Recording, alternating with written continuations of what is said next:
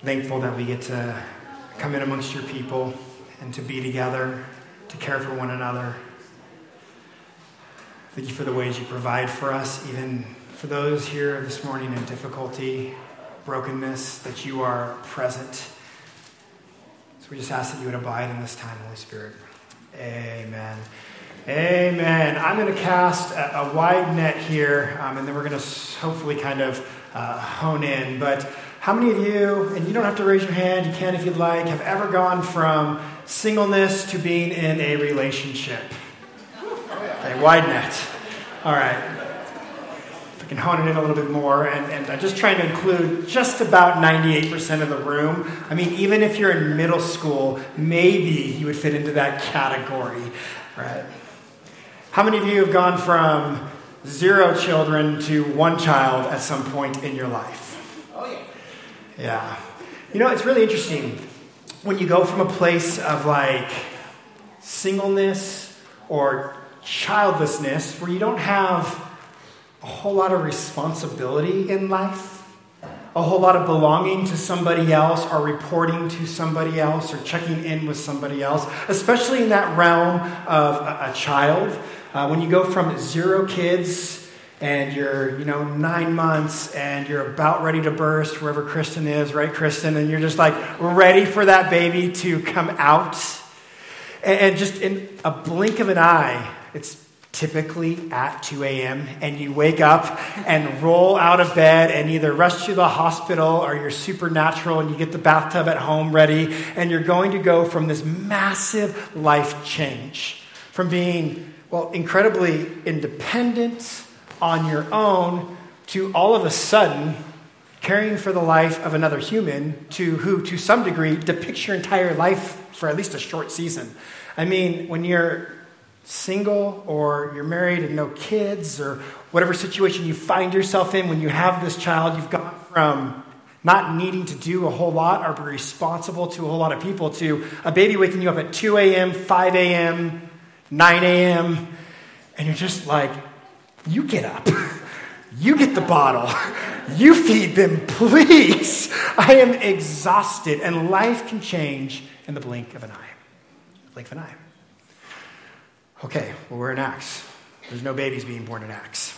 Well, there's a church, and a church is about to be birthed in the section of Scripture that we're coming upon. In fact, we've been spending some time in this idea of this church, and really there was this small gathering of people of about 120 in an upper room, and they were praying, and they'd been discipled by Jesus, and they were told to wait on him for the Spirit to come to empower them for the mission of the ministry from Jerusalem, Judea, Samaria, to the ends of the earth. Okay? So you have these group of people that are just kind of waiting on the Spirit, and then all of a sudden in Acts 2, as we saw the Holy Spirit come, their whole lives change.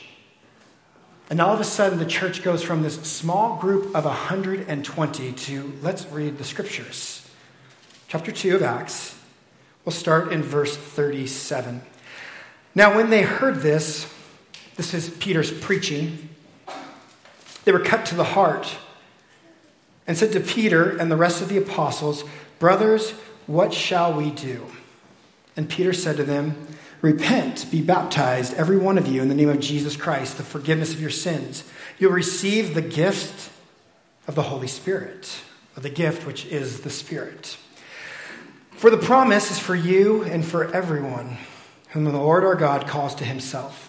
And with many others he bore witness and continued to exhort them, saying, "Save yourselves from this crooked generation." So those who received his word were baptized. And there were added that day. Say it again. They were added that day about, can you guys read that? 3,000 souls. Now, I've tried to get my best biblical imagination on, thinking of where Peter and the gang are hanging out in some upper room, and now they're speaking in unknown languages, or known languages to the people that were around them, whether they're Persians, all right? Jeez, I just butchered that. Or Medes, or whoever else. And they're going, we can hear the Egyptians saying, we can hear you talking about the glory of God in our tongue. And all of a sudden, the church goes from 120 people to 3,000 overnight. Wow. That's incredible. And now you're looking at these apostles, these disciples, going, how do we structure this thing? What are we going to do? What even is this thing that just happened in our midst? We weren't really much of anything, and now we're this big gathering of people that is going to come to be known as the church. And so this morning, what we're going to do is we've looked at 2 weeks ago, the Holy Spirit coming, and then we've looked at the kingdom, and now we're going to look at the church. And the first thing we want to answer is, what is the church? What is the church? Now, I've got some slides for you guys, and it's a little fun game we get to play this morning. So go ahead and throw the first one up there. What is this? Well, it's a pub, all right, in Florida. It's probably awesome. What's the next one? What's this? That is a building.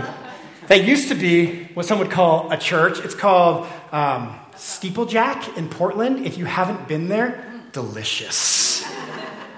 What's this? That's Grayson Hammer. A pub. All right, this building, right, that looks like what we would call a church. What's this? I see Susan. I see Trevor. Perry and Sabina are back there somewhere, right? What's the next one? What's this? Church. What's the next one? Oh, you can't see that very well. What is that? It actually looks like Carson talking about his favorite baseball team, but it's a TED Talk, not a church. Not a church. And what's this last one? That's us. A church. You know, over the last, 20, 30 years, the church has been trying to do its best to disassociate itself from simply being a building to what it truly means to be a church, which is a gathering of people under the Lord Jesus Christ. And so this morning, what we want to do is we want to talk about what is a church and how does the church interact with this kingdom of God. Now, the word church, which we just saw birthed in Acts chapter 2, is the word ecclesia, all right? You guys want to say that one with me? Ecclesia, all right? You can hawk that loogie like we did with some Hebrew. Ecclesia. All right, good job. And now what it simply means is a political assembly or an assembly. So Greek culture would have said an ecclesia was when they came together, the Roman Greco culture. It's an assembly of people gathering for political purpose. It can mean a church like it's used in our language today. Also, the Greek Septuagint, which is actually the Hebrew Bible written in Hebrew, translated into Greek, they use the word to talk about it in terms of a congregation. And so what we want to do this morning is go, what's so different about the church than a TED Talk? Or a gathering down at what used to be the Les Schwab Amphitheater. Now it's Hayden Holmes Amphitheater, right? And I can't get that out of my head. But how is that different than what we're doing here now in this place? And so what I want to throw out to you is just sort of a rough definition of this idea of what a church is. I don't know if I have this slide or not, but the church is the people of God who live under Jesus' loving rule, called out to be a contrast culture to the world around us, extending an invitation into the life of the Spirit, which makes you part of the living temple while waiting for the realization of God's kingdom in the future. I wrote that. I did not major in the English language, by the way. So run-on sentences and all the rest exist in there. This is what the church is. And to really get at the heart of what this is, you can, if you want, turn your Bibles over to Hebrews chapter 10, verses 24 and 25.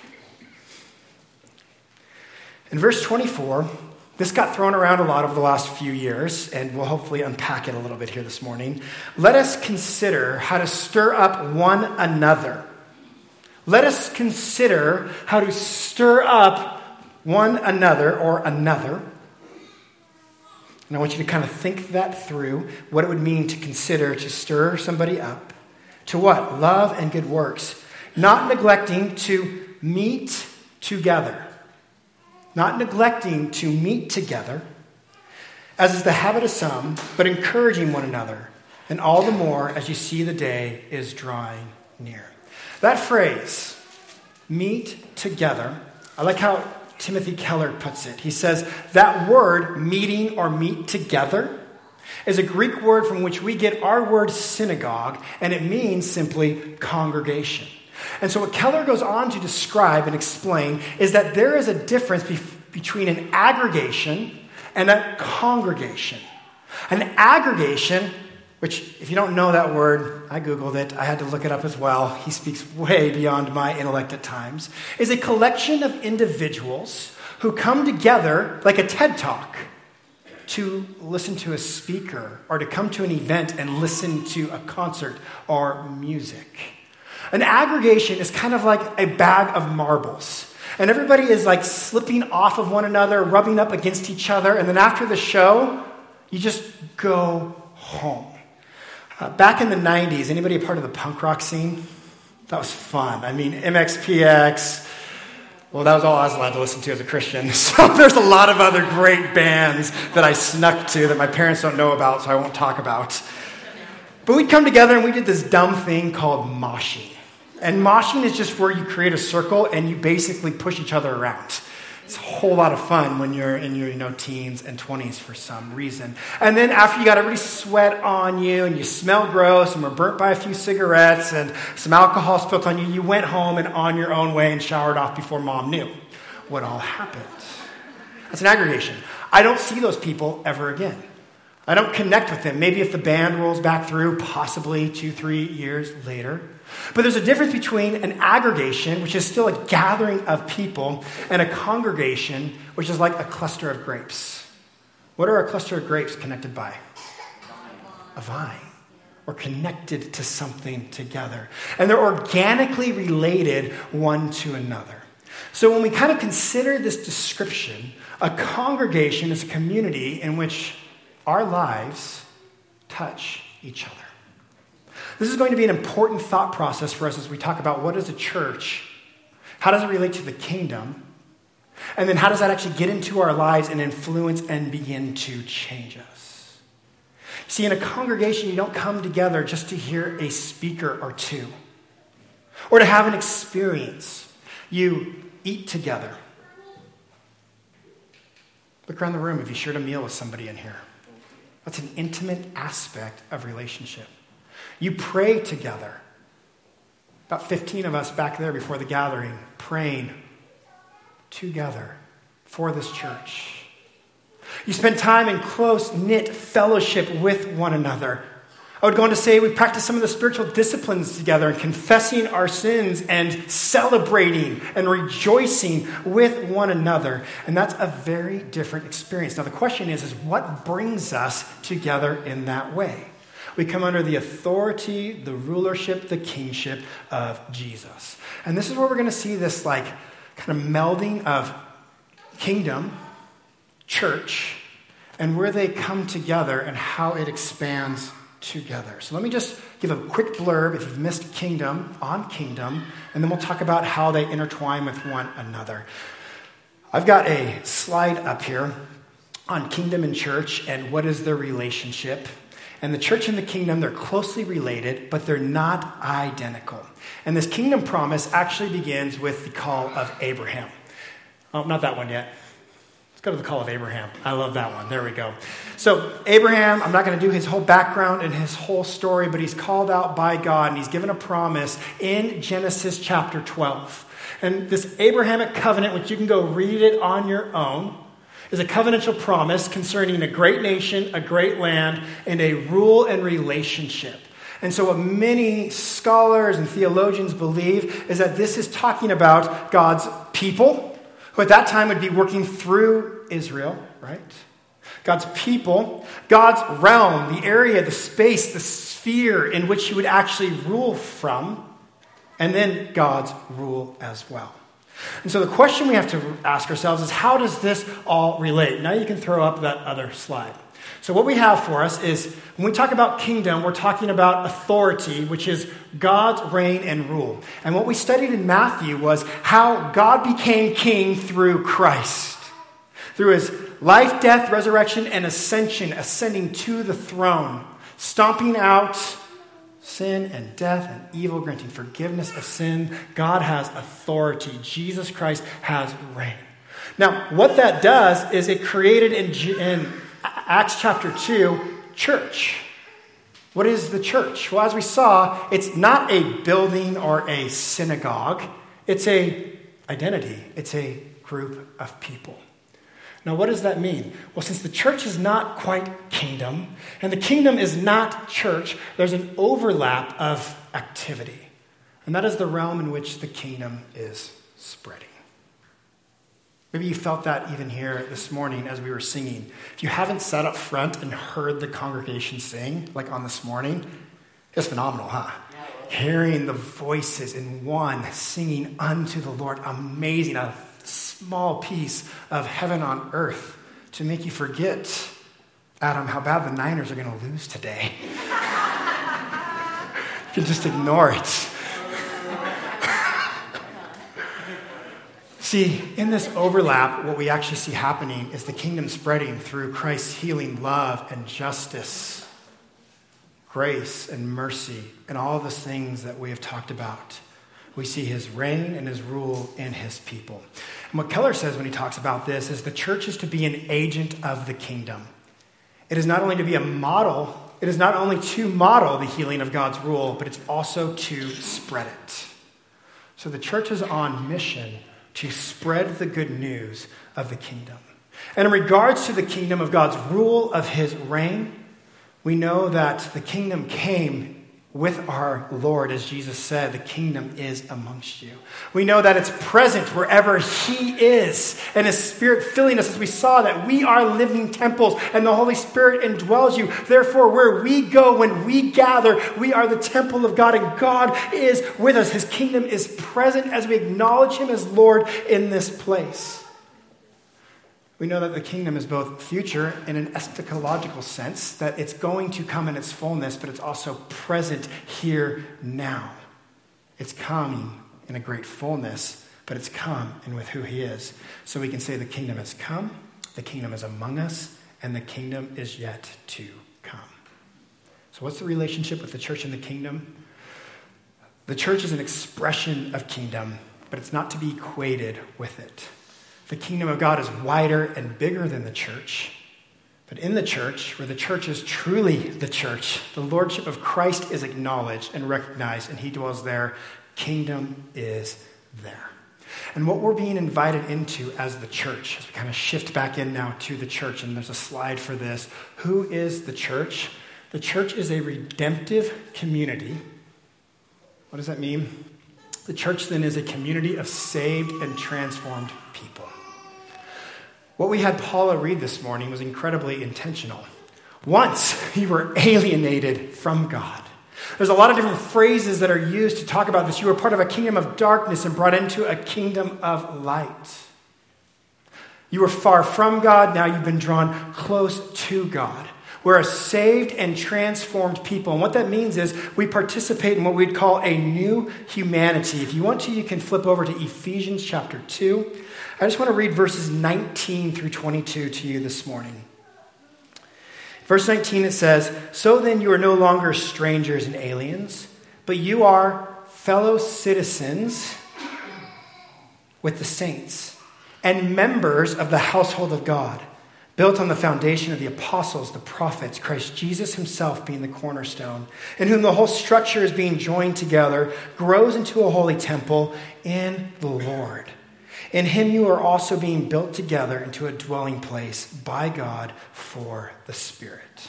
So what this is talking about is what we'd call the universal, or the big capital C church. It's all people of all times in all places. And as we look at the movement of Acts and the church, we see that it's this multi-ethnic, multicultural congregation of people who have submitted their lives to Christ and come together under his lordship and rule. And now they're given this new life and new way of living. This is the big C church. And the little c church, like Redeemers here this morning, is to really image and reflect what the universal church is at large, as an assembly of God's people, This is who we are, a small representation of followers of Jesus who make up the church. So, the famous saying, I don't know, probably coined in the 90s, we don't go to church, we are the church.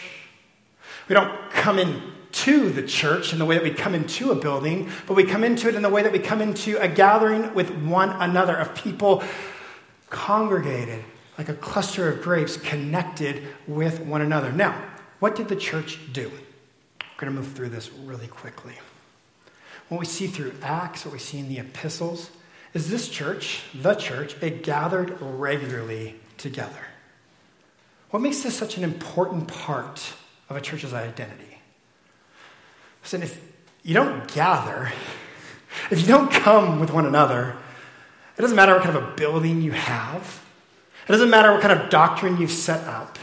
If you're not participating with one another, you cease to be a church. You see what I'm saying?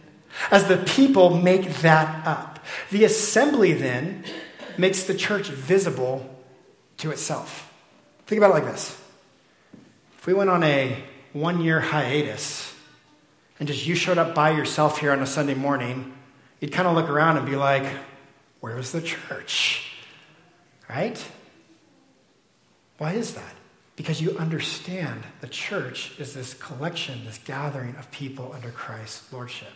So when you walk in here this morning, this is a visible display, if you look around the room, of one another, of the church existing, showing itself, oh, this is beautiful, to itself. When a church gathers for corporate worship and the congregation is presented, it's presented, as it were, to itself.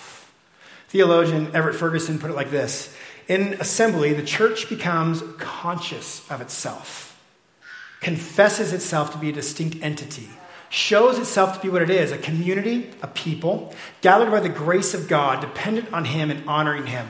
The assembly allows the church to emerge in its true nature. We could take each one of those points and make a very large 4-part sermon. The church is conscious of itself. As we gather here, we're aware that we are all followers of Jesus, are leaning into being a follower of Jesus, are curious about being a follower of Jesus. Maybe on the outside, looking in, wondering what this is all about. But there are people in this room that make up the church who follow, love, and serve Jesus, and we represent that to one another. We confess that we are a distinct identity one to another. We are a little different than what a lot of other people believe out there because of what Jesus has done in our lives and how we're being taught, discipled to walk with Him. We show ourselves to be a community. At least I hope we do as a church. We show ourselves to be a community that cares and loves and serves one another, and we are dependent upon His grace, His mercy, for His glory. Second, when a church comes together, it doesn't just make itself visible to itself, but it makes itself visible to everyone outside of us. Now, here's what I mean by that. If you want to, read Ephesians 3. We'll look at 7 through 10. I don't think it'll be up there, but it says, "Of this gospel I was made according to the gift of God's grace, which was given to me by the working of His power. To me, though I am the very least of all the saints, this grace was given to preach to the Gentiles the unsearchable riches of Christ, and to bring light to everyone what is the plan of mystery hidden for ages in God who created all things, so that through the church the manifold wisdom of God might be made known to the rulers, authorities in the heavenly places." The world 2,000 years ago, believe it or not, struggled with a lot of racial issue structures. Struggled with class structures. The elite really put down those that were in poverty. Kind of born into poverty, live in poverty, die in poverty, born as an elite, live as an elite, die as an elite, and pass it on. And there wasn't a whole lot of crossing over, though it could happen in those ways. There was also a lot of, as we can see in the New Testament, issues concerning just race, how the Jews would look at the Gentiles and saying, we need to bring them in to be a part of this, or they didn't want to, but the apostles were writing to them to do that. And as the church came together and began to break those racial ties and those socioeconomical ties and say we are one. It was a visible display to the world that this was a very unique, distinct group that did not look what was on the outside, but was concerned with what Jesus, the Holy Spirit, was doing on the inside of a people. And so when they met and gathered together, when slave and master, bondman and freeman entered into the house, so to speak, of somebody holding a congregation, a gathering, they then in that moment were no longer in those positions, but saw each other as equal. This was revolutionary. This is mind-blowing for that culture. This is Paul writing to Philemon about a runaway slave named Onesimus, who then ministered to Paul. Onesimus gets saved, or is a follower of Jesus. Paul sends him back to Philemon, not to continue to be a slave, but he says he is now a free man. Put his charge, whatever is owed, on my account, and you owe me so much more. Paul basically said, no money involved. I'm freeing this man because of the gospel. Mind-blowing. And he's going to sit in the gathering with you. And you know what, Philemon? He's going to actually minister to you as well. And that was a visible display. The church, being this multi-ethnic, multicultural group, was a visible display of God bringing in many different kinds of people and saying, they're a part of my kingdom. And it was revolutionary in that day when you were supposed to kind of stay in your class, stay in your group, don't go outside of that. The church being a visible witness and display to the world around. Now, what else were they up to? Just going to list a couple of things. Get us out of here. But let's look at Acts 2:42. In Acts, as this church is birthed and it comes on the scene, there's a lot of things that the people continue to do that they did in their Judaism. They go to the temple, they say their prayers. But there's also some new things that get instituted and brought into how they're to participate in being a follower of Jesus. It says they devoted themselves now to what? The apostles' doctrine, their teaching. Fellowship, which is breaking of bread, sharing meals with one another. Prayers. And awe came upon every soul, and many wonders and signs were being done throughout the apostles. So what's going on in this church? We're just going to be able to pick a couple of these things, but you can go to the next slide here. No, keep going. Oh, keep going. Nope, keep going. Maybe I deleted it. All right, so keep going. This should not put me in charge of this. Yes. This is what the church did. They participated in evangelism, worship, catechesis. All right, that's a catechism. All right, it's this wisdom and knowing, who is God and what is God, and then there's these responses to that. You can look at it in old just documents like the Didache or whatnot. Fellowship, which is a made-up word that I have. One anotherness, love. Edification, advocacy. Discipleship, which is nurture. And then we see the church participated with these gifts. You can read Acts 3, which I don't have time to get into, and I wanted to, but we're not, which is the Spirit unleashed. What does that mean for us? Knowing I can only pick a couple of things to share with you guys this morning. Spending time in prayer and reflection, there's just a few things I want to hit on. And one is this idea of one anotherness. Go back to the Hebrew scripture. Let us consider as church, how to stir one another up to love. The word stir is to provoke somebody. Don't provoke the bear. You know what that means. This is provoke somebody to do good, to show good works and love. Not neglecting to meet together as the habit of some, but encouraging one another. And the more you see as the day is drawing near. The key to understanding Christian community is in this term, one another, or in my made-up word, one anotherness. This word is mutuality, that we're going to come together as one. When you come to church, according to the New Testament, sure, this is the place that we came into. But not only that, it's a place to be counseled, to be shepherded, to be discipled, but then to go from here and to teach one another, to disciple one another, to love one another, to confess sins one to another, to admonish one another, to bear burdens. It's a mutual thing that is happening.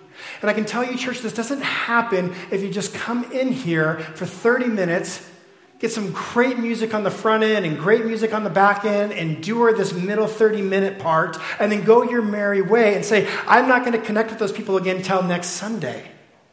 That's not how this works.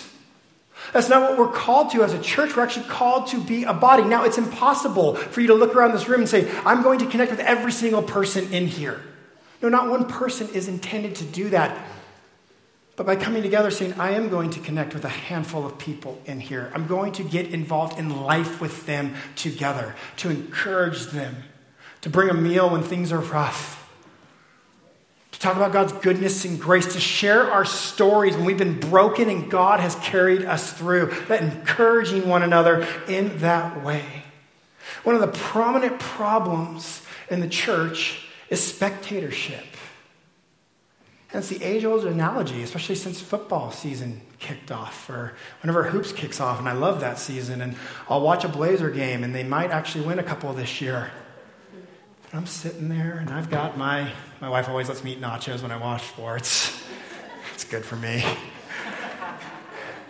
And I'm cheering them on, and they win, and I call Andrew or my brother, and I'm like, we won. Like, you didn't, Brett, you ate nachos. They won, right? That's kind of the way the church is, especially right now. Like, there's a couple people really championing, carrying the banner on the field playing, and we're just content to say we want to rally behind them and we'll take their victories as our victories, and they are. Sure, they are. But God has called you as a church to be so much more engaged and involved. And we come here and we gather in this capacity to be spurred on for good works and to go from this place and to do those things. I like how Paul Tripp says this. He says, the church is not a theological classroom. It's a conversation, it's a confession, repentance, reconciliation, forgiveness, sanctification center. We're flawed people. Can I say that again? We're flawed people. Look, if you think you're perfect or you can pick out every problem in a church, there's a lot of other churches you can go to. That's great. We're flawed people. Do what? They come together. Flawed people place their faith in Christ, gather to know and love him better, and to love others as he designed. Amen.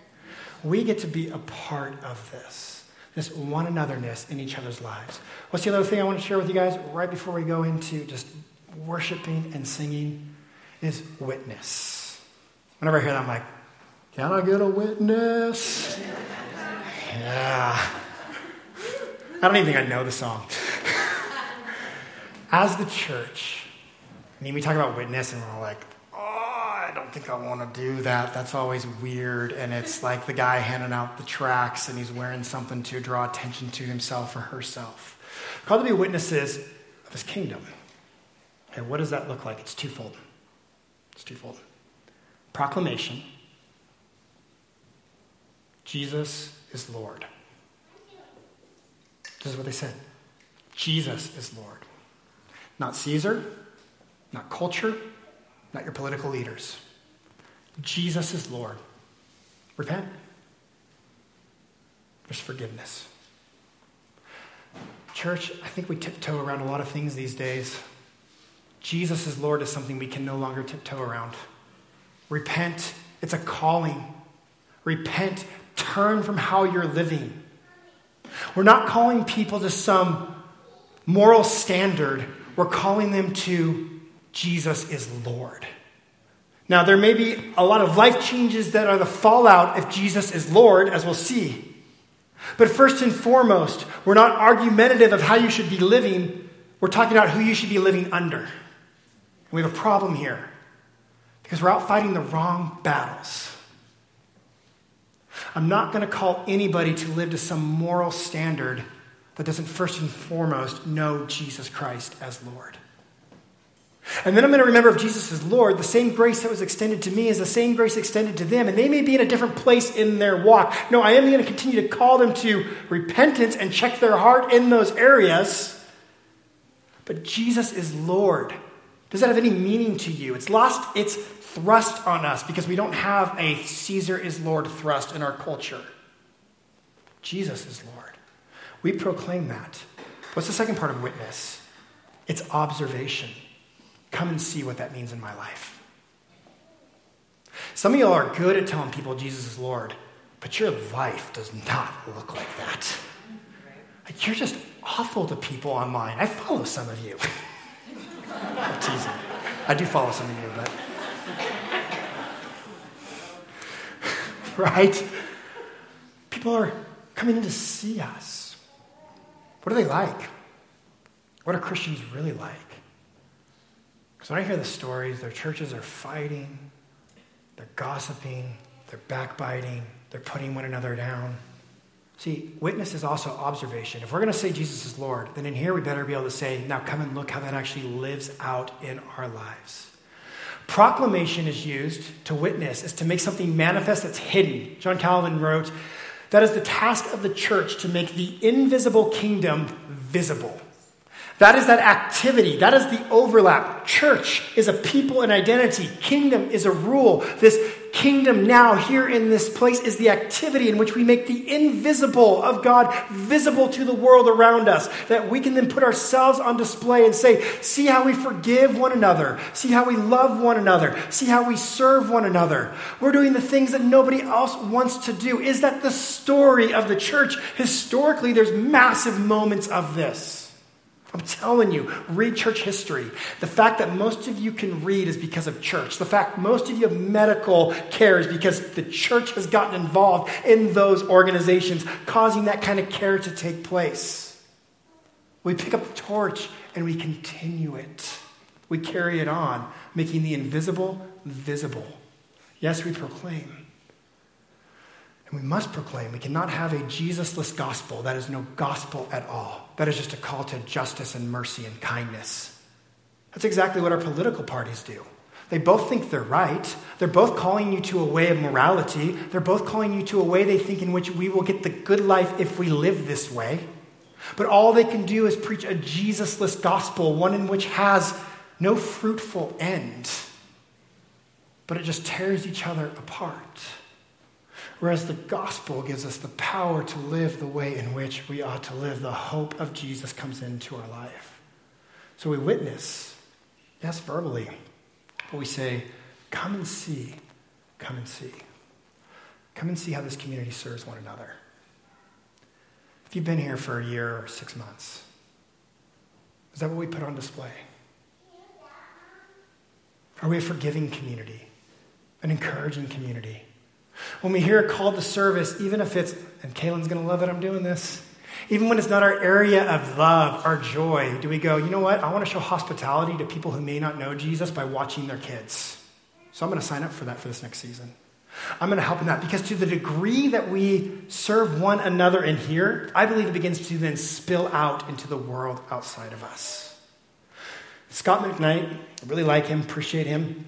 He said it's a deep commitment of presence, advocacy, and direction toward Christ-likeness. God loves by making deep, unfailing commitment to us, to be for us, transform us, and so our love is to be God-like and Christ-like. Therefore, the church establishes justice, peace, and reconciliation amongst its own people first. We need this modeled well in the church. And then that kind of justice, peace, and reconciliation spills over naturally in the community. Kingdom mission churches aren't just committed to justice in the public sector, but to seek, embody it, especially amongst one another. I hear this all the time. Brett, can we get out there and do things? Yes, but you know what? If it's not happening in here first, if you can't fight with each other and make up and forgive one another in here, it's not going to spill over out there. If you can't serve in here first, you can try to go out there and just take those initiatives, but if we can't take care of one another in here first, how then can we display that to the world out there? That's what McKnight is trying to point out here. Paul said to be like great towards everybody, but then he went on to say, but especially to those, to be generous to everybody, but especially to those of the household of faith. And as I sat at a breakfast with someone, and we'll close on this morning, I sat at breakfast with someone a few weeks back. They were talking about the box, and I loved it. Awesome. They're like, man, the box on Sunday is great right now. And at times, the box on Sunday has been really good. And when the box, like what we do here on Sunday, is good, you know what it means? We can then put energy and effort to things outside of here. But when we have 11 holes and 4 back there, do you know what my week looks like? Recruiting, talking to people. How can we make this go well in here and love each other in here so then it spills out there? And then when somebody comes in and they see what we're doing in here, it's done well to such a degree that they go, I want in on that. It's contagious. So much of Christianity and how to live is caught, not just taught. I can teach all kinds of things. You might be like, yay, in our hearts. But until you catch it, you're not going to be part of it. Listen, church, I want us to be a people who love one another well, who learn to practice that as a church body, and then to see it bubble over and overflow into our community around us. I want to seek justice outside of here and service outside of here and see mercy and forgiveness granted. But I also know there's some things we need to take care of in here. And I want to encourage you that are doing that, but I also want to call us to it. See, it's a great opportunity as we're talking about the church this morning. What does it look like to serve, love, care for one another because Christ is King? Let's pray. God, you're good and gracious. Your hesed love, which is just compassionate and full and overflowing, that pursues us, is so good. And we pray that you would inspire our hearts, encourage us, and move in us to serve you well, to love you well, to love one another, and to see that expand into Redmond and beyond. So God, work in our hearts, spur us on to good works, provoke us to what you want to do. In Jesus' name, amen. Amen. A couple of things here in terms of response. There's 3 ways this morning to respond. One is if you're a Christian, I want to invite you to take communion with us. So during this first song, the tables will be open, and Carson is an elder here at the church. He's going to come up here and he's going to pray over communion. There's an offering box to give there kind of in the back to what God is doing. But also think, how can we serve one another better here on Sundays and outside of here? What does justice look like in here on Sundays and outside of here? And to ask God that question of how would you have me to respond when there's need? Whether it's a meal on the meal train, whether it's a person that you plop down next to today, and you're just like, how can I love you and care for you? Do you need anything in your life? I hope that's happening in our church. I desire for that to happen in our church. And to see how contagious that becomes. If you're able, let's stand and let's worship the Lord together.